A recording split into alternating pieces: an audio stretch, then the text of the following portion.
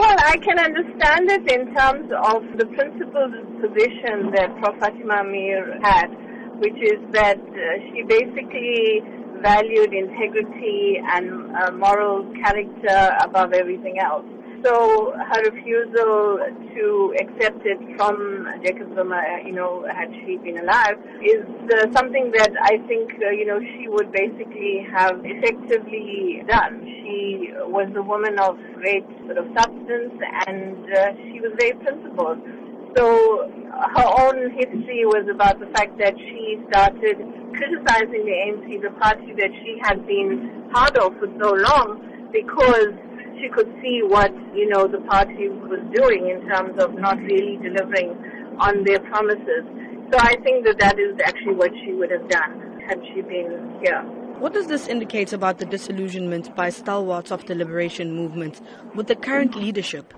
The fact that the alliance partners, senior members of the ANC, and a whole lot of people, civil society, have asked for the president to step down is saying something quite clearly. It's saying that effectively they think that by him stepping down, we would move closer to some solutions, given all of the challenges that we currently have. So yes, there's huge disillusionment. It is not only with the individual person, Jacob Zuma, it is with the ANC as a party that has enabled him to do some of the things that, he's been doing. Now, Prof. Fatima Meer herself stood steadfast against any injustice. What must South Africans draw from this today?